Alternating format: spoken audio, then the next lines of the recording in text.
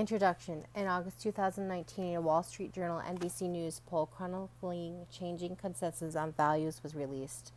This is introduction, by the way, of Who is My Neighbor, an Anthology in Natural Rights by Thomas Ackert and Daryl Dow.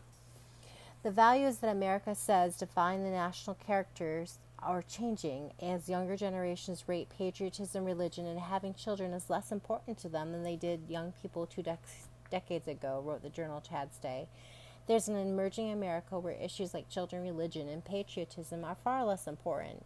And in America, it's the emerging generation that calls the shots about where the country is headed. And then they have on page 39 a list of facts regarding that. The survey measured changing attitude in a number of key variables from 1999 to 2019.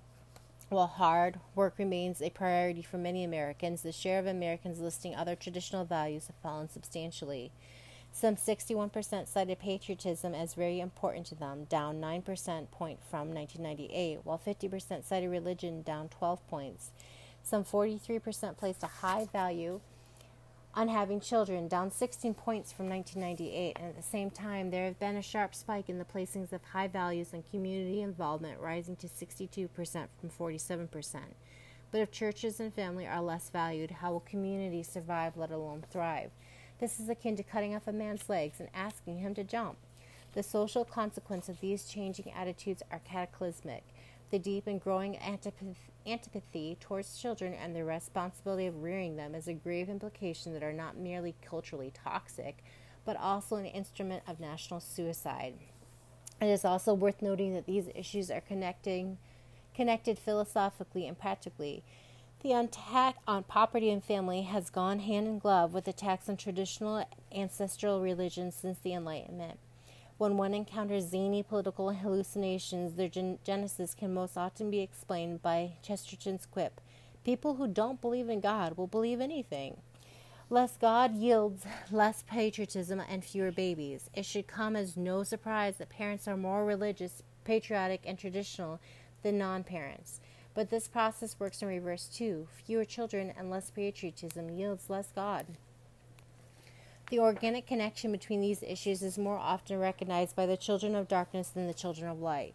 The attack upon the redemptive redefinition of the family has an ultimate target, the family of faith, Christ Church. The attempt to deconstruct the patriarchy seeks to diminish masculinity and degender what little is left of traditional manhood, but the real objective is to subvert the fatherhood of God and the sonship of Christ. Such examples could be multiplied, but the point is relatively simple. The subversion of natural and organic connections, family, nation, etc., has spiritual implications. The goal is the subversion of Christian nations and the culture produced by Christendom. The ultimate target is Christianity itself. The way forward means recognizing that the world in which we are born includes families, institutions, and nations that are structured hierarchically.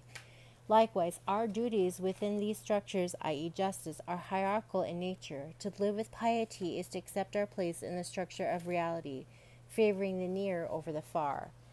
The implication is that we have obligations to our families, neighbors, and countrymen over strangers and foreigners. Our families and neighbors are more valuable than smartphones and cheap toys. Favoring the far off over the nearby is impious. We owe duties to our fathers because they are our fathers, and to our fatherland because it is our fatherland. This is piety and gratitude. Pastors, priests, and professors wailing about the idolatry of the family and wringing their hands about the dangers of nationalism or white privilege are doing more to undermine Christianity than the Marxist professor or critical theorist at the local university.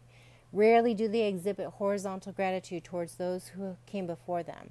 Don't hold your breath when asking any feminist what she is thankful for. Christianity, however, deems such a virtue a fruit of the Spirit and one of the 10 Commandments. Our fathers, being both spiritual and temporal, understood the implicit connections between loving God, family, and fatherland. They understood piety. To honor father and mother and to live with a thankful joy are touchstones of godliness. Yet modern man hears the word piety and pictures something that is individualistic and otherworldly. Biblical and classical piety are more comprehensive and earthly in scope. In the ancient and medieval world, there is not a division between secular and spiritual spheres, and they do not define religious obligations in strictly vertical ways. One cannot achieve supernatural virtue while ignoring natural obligations. Piety is justice. It is giving what is owed to fathers, neighbors, and our people. If we fail to honor our earthly father, we cannot rightly honor our heavenly Father. We also live in an age where the decisive political and cultural struggle is between the forces of globalism and nationalism. With the end of the Cold War, a dawn of economic, political, and cultural liberalization was set to rise like a phoenix soaring from the ashes. A new world order was slouching forth to be born under the watchful guidance of a cosmopolitan and transnational elite. But the dream of a new Babel, concocted in the fiery imagination of scribblers, intellectuals, politicos, and global site elites, were found to have dissolved, giving way to Donald Trump, Brexit, Matteo Salvini, Viktor Orban, and Yellow Vest protests. Globalism has run aground on the rocks of a populist-fueled nationalism. What comes next? The rising tide of nationalism and populism ought to be a great encouragement to Christians and other conservatives of a traditional bent. Yet the reaction of Christians, not merely liberals but conservatives as well, has been pensive, if not downright hostile. How should Christians respond to this new wave of nationalism escalating across the globe? It is the object of idolatry, or a national ethnicity and tribalism an integral part of God's economy and our piety. Our hope is to provide readers the barest foretaste of how our ancestors thought about those questions. How to use, page 43. This work is considered a reference and is to be seen and used as such. Sources are arranged firstly by era, secondly by geography or nation, and thirdly by theme. For instance, during the Middle Ages, the authors are grouped as they appear in time in a given location. However, some groupings were better served thematically first. So poets, economists, historians, and the like are each contained in their own sections. We arranged the literature section according to nations or genre as we saw fit. The great number of sources make it difficult to find one neat arrangement. It is recommended to use the table of contents for faster searching. Also, not every quotation, author, or other authorial works are fully represented or endorsed. Some works are too voluminous to be included in total, and a small portion are here displayed. Those interested should use this as a springboard for further study. Lastly, the study is an ongoing project, one that has spanned some 10 years of personal, professional, and academic research. Such works as deemed fit to enter the anthology will be produced in an updated edition at a further date in another 5 or 10 years from the publication. We wanted to get this work out at its present stage for the increased demand and need of others to understand their present and past. Thus, this anthology is intended to serve a cause we believe to be centuries in the making and in current development. All right, that is the end of the introduction and how to use on Who is My Neighbor and Ontology in Natural Relations by Thomas Eckert and Darrell Dow. I had started this previously, but I'm, as I say later, technologically a boomer, and I'm not very good, and I messed up my publication, so here we go again. All right, I'm going to start over reading Who is My Neighbor, an Anthology in Natural Rights by Thomas Eckert and Darrell Dow, largely because I don't know how. I'm technologically a boomer, according to my husband, and I managed to lose the publication that I was doing. So we'll just start over. Ancient Greco-Romans is the part that I'm reading right now. That's on page 45 of the book. The shield of Achilles above depicts common Greek life in the Bronze Age period. Homer's Iliad tells each detail forged upon the work: 2 cities, one with a wedding, another with a battle, farmer and countryside, gods and river ocean. The Greek conception of a hero was the one who, among other things, represented his nation or people. Achilles, bearing the scene of everyday Greek life, therefore placed symbolic imagery in the quotidian of the forefront of this famous epic.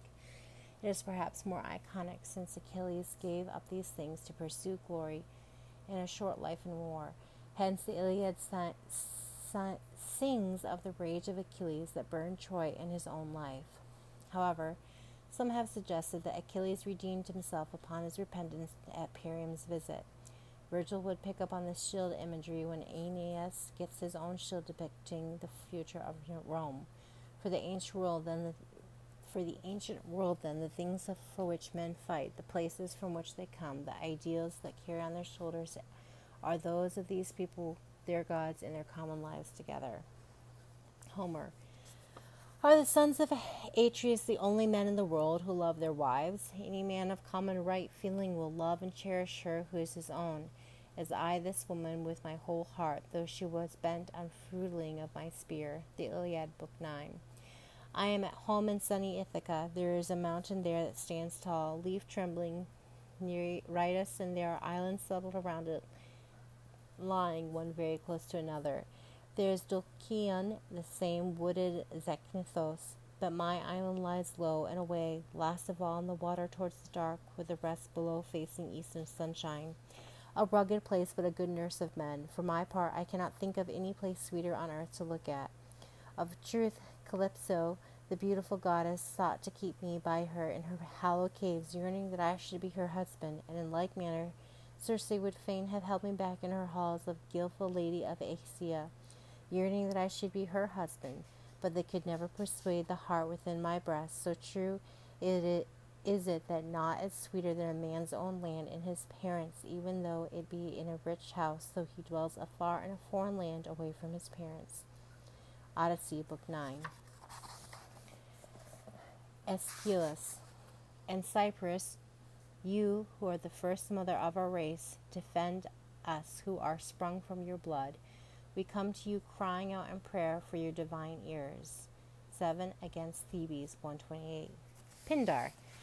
A woman is killed by Apollos because she abandoned her husband, doing so because she loved what was distant. Cheiron's mother, the daughter of Phlegyas, with the fine horse before she could bring him to term with the help of Eleuthia, who attends on childbirth, was stricken by the golden arrow of Artemis in her bedroom, and descended to the house of Hades by the skills of Apollo.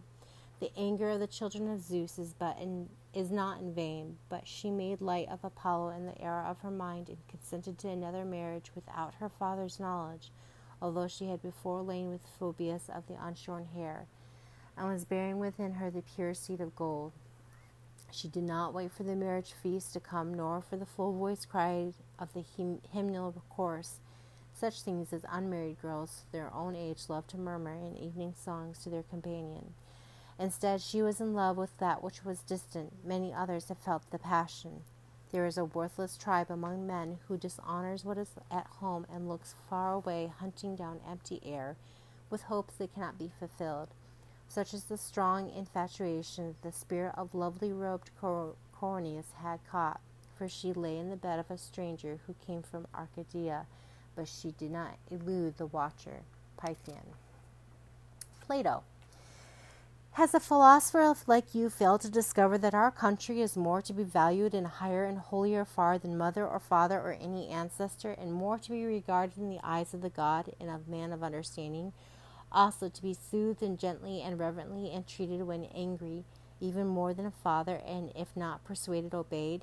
And when we are punished by her, whether with imprisonment or stripes, the punishment is to be endured in silence, and if she leads us to wounds or death in battle, whither we follow as is right. Neither may anyone yield or retreat or leave his ranks, but whether in battle or in court of law or in any other place, he must do what his city and his country order him, or he must change their views for what is just. And if he may do no violence to his father or mother, much less may he do violence to his country. Crito. There is an element of friendship in the community of race, language, and laws, in the common temples of rites of worship, but colonies which are of this homogeneous sort are apt to kick against any law or any form of constitution differing from that which they had at home. Laws, Book 4. To these duties enjoins that the debtor should pay back the first and greatest of debts, the most primary of all dues, and that he should acknowledge all that he owns and has belongs to those who begot and reared him. Laws, Book 4. As regards duties to children, relations, friends, and citizens, and those of service done to strangers for heaven's sake, and the social intercourse with all those classes, by fulfilling which a man should brighten his own life and order it, as the law enjoins. The sequel of the laws themselves, partly by persuasion, and partly, which men's habit deftly defy persuasion, by forcible and just chastisement, will render our state, with the concurrence of the gods, a blessed state and a prosperous. Laws, Book 4. By paying Homer and reverence to his kinsfolk and all who share in the worship of the tribal gods and are sprung from the same blood, a man will, in proportion to his piety, secure the goodwill of the gods of birth, to bless his own begetting of children. Moreover, a man will find his friends and companions kindly disposed in regards to life intercourse. If he sets higher than they do the value and importance of the service he received from them, while counting the favors he confers on them as of less value than they are deemed by his companions and friends themselves. In relation to his state and fellow citizens, the man is by far the best who is preferred to a victory at Olympia or any other contest of war or peace would choose to have a victorious reputation for service to his native laws, as being the one man above all others who has served with him this distinction throughout his life. Laws, Book 5. Do you know, I said, that the government vary at the disposition of men vary, and that there must be as many of the one as there are of the other? For we cannot support the states are made of oak and rock, and not out of the human nature which are in them, and which in a figure turn the scale and draw other things after them. Republic, Book 8. And we will stop there.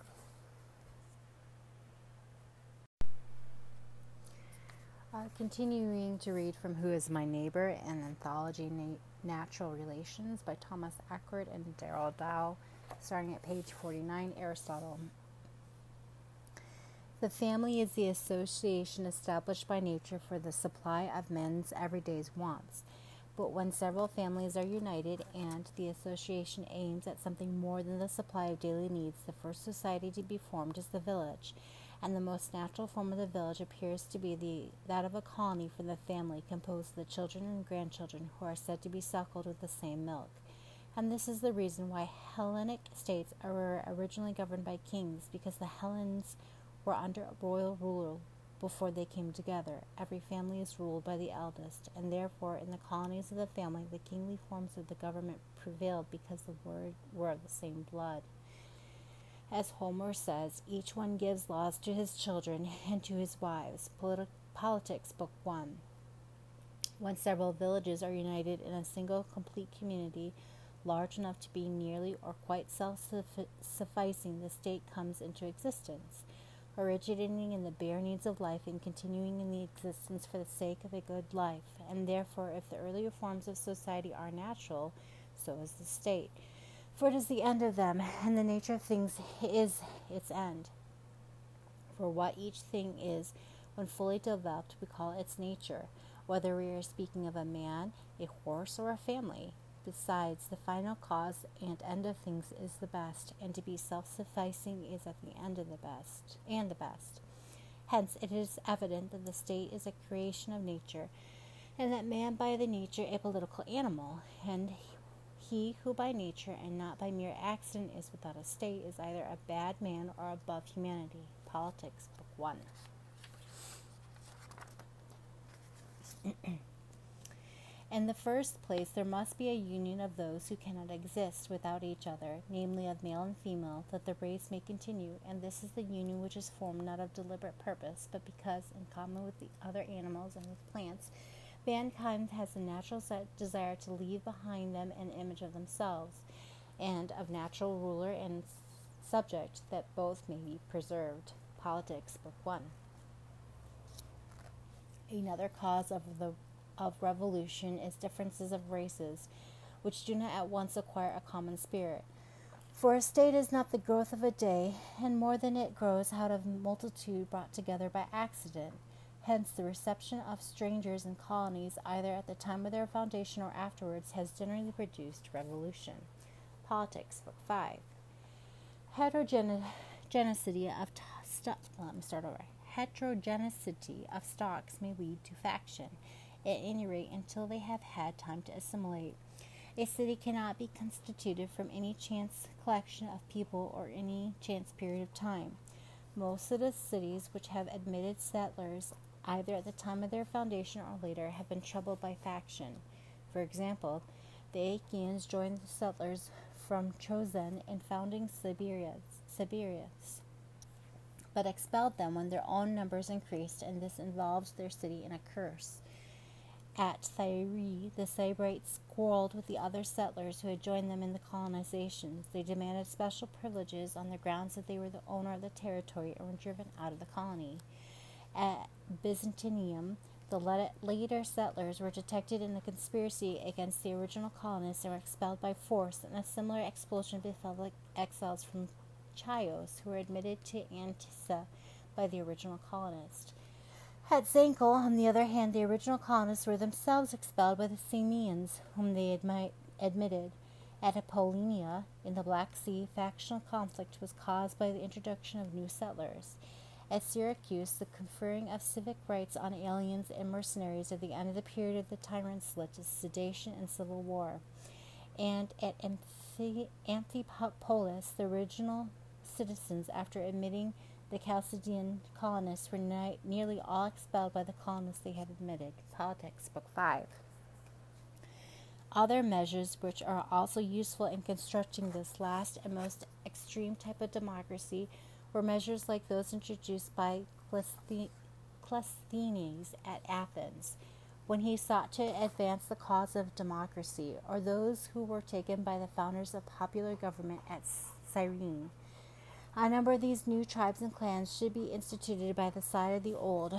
Private cults should be reduced in number, and the conduct at common centers, and every contrivance should be employed to make all the citizens mix as much as they possibly can, and to break down their old loyalties. All the measures adopted by tyrants may equally be regarded as congenial to democracy. We may cite as example the license allowed to slaves, which up to a point may be advantageous as well as congenial, the license permitted to women and children, and the policy of confining at the practice of living as you like. There is much to assist a constitution of this sort, for most people find more pleasure in living without discipline than they find in a life of temperance. Politics, Book 6. It is the habit of tyrants never to like anyone who has a spirit of dignity and independence. The tyrant claims the monopoly of each qualities for himself. He feels that anybody who asserts a rival dignity or acts with independence is threatening his own superiority and the despotic power of his tyranny. He hates him, accordingly, as a subverter of his own authority. It is also a habit of tyrants to prefer the company of aliens to that of citizens at table in its society. Citizens they feel are enemies, but aliens will offer no opposition. Politics, Book 5. The guard of a legitimate king is composed of citizens, that of a tyrant is composed of foreigners. Politics, Book 5. Yet it is clear that if the process of unification, making all things in common, as in Plato's Republic, i.e., communalism, advances beyond a certain point, the city will not be a city at all, for a state essentially consists of a multitude of persons. And if its unification is carried beyond a certain point, city will be reduced to family and family to individual, for we should pronounce the family to be a more complete unity than the city and the single person in the family, so that even if the lawgivers were able to unify the state, he must not do so, for he will destroy it in the process. Politics, Book 2. The best political community is formed by citizens of the middle class, and that those states are likely to be well administered in which the middle class is large and stronger, if possible, than both the other classes, or at any rate than either singly. For the addition of the middle class turns the scale and prevents either of the extremes from becoming dominant. Great, then, is the good fortune of a state in which the citizens have a moderate and sufficient property. For where some possess much and others nothing, there may arise an extreme democracy, or a pure oligarchy, or a tyranny may grow out of either extreme. either out of the most rampant democracy or out of oligarchy, but it is not so likely to rise out of the middle constitutions and those akin to them. Politics, Book 4. The good of man must be the end of the science of politics, for even though it be the case that the good is the same for the individual and for the state, nevertheless the good of the state is manifestly a greater and more perfect good, both to attain and to preserve. To secure the good of one person only is better than nothing, but to secure the good of a nation or a state is a nobler and more divine achievement. This, then, being its aim, our investigation is in a sense the study of politics. Ethics, Book 1 and 2. Book 1.2. Friendship is concerned with the same object as those which are the sphere of justice. For in every partnership we find mutual rights of some sort, and also friendly feelings. One notes that shipmates and fellow soldiers speak of each other as my friend, and so in fact do the partners in any joint undertaking, but their friendship is limited to the extent of their association in their common business, for so also are the mutual rights as associates. Again, the proverb says, friends, goods are common property, and this is correct, since community is the essence of friendship. Brothers have all things in common, and so do members of comradeship. Other friends hold special possessions in common, more or fewer in different cases, inasmuch as friendships vary in degree. The claims of justice also differ in different relationships.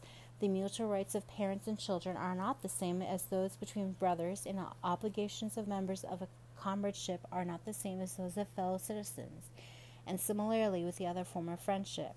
And justice, therefore, also is differently constituted in each of these relationships. Wrong is increasingly serious in proportion as it is done to a nearer friend. For example, it is more shocking to defraud a comrade of money than a fellow citizen, or to refuse aid to a brother than it is to a stranger, or to strike one's father than to strike anybody else. Similarly, it is natural that the claims of justice should also increase with the nearness of the friendship, since friendship and justice exist between the same person and are coextensive in range. Ethics, Book 8.9. Aristotle on friendship as a prerequisite for state cohesion. We may even in our travels hear how near and dear every man is to every other. Friendship seems to also hold states together and lawgivers to care more for it than for justice. For unanimity seems to be something like friendship, and this is the aim at most of all, and expel faction as the worst enemy. And when men are friends, they have no need of justice. When they are when they are just, they need friendship as well. And the truest form of justice is thought to be of a friendly quality. Ethics, Book 8. It is our duty to render to each class of people such respect as it is natural and appropriate. This is in fact the principle upon which we seem to act, for we invite our relations to a wedding. It would seem to be a special duty to afford our parents the means of living and to honor them. Ethics, Book 9.2. Xenophon. Nations naturally have a king of their own people. The Scythian king, for instance, would never be able to extend his rule over any other nations besides his own, although the Scythians are very numerous.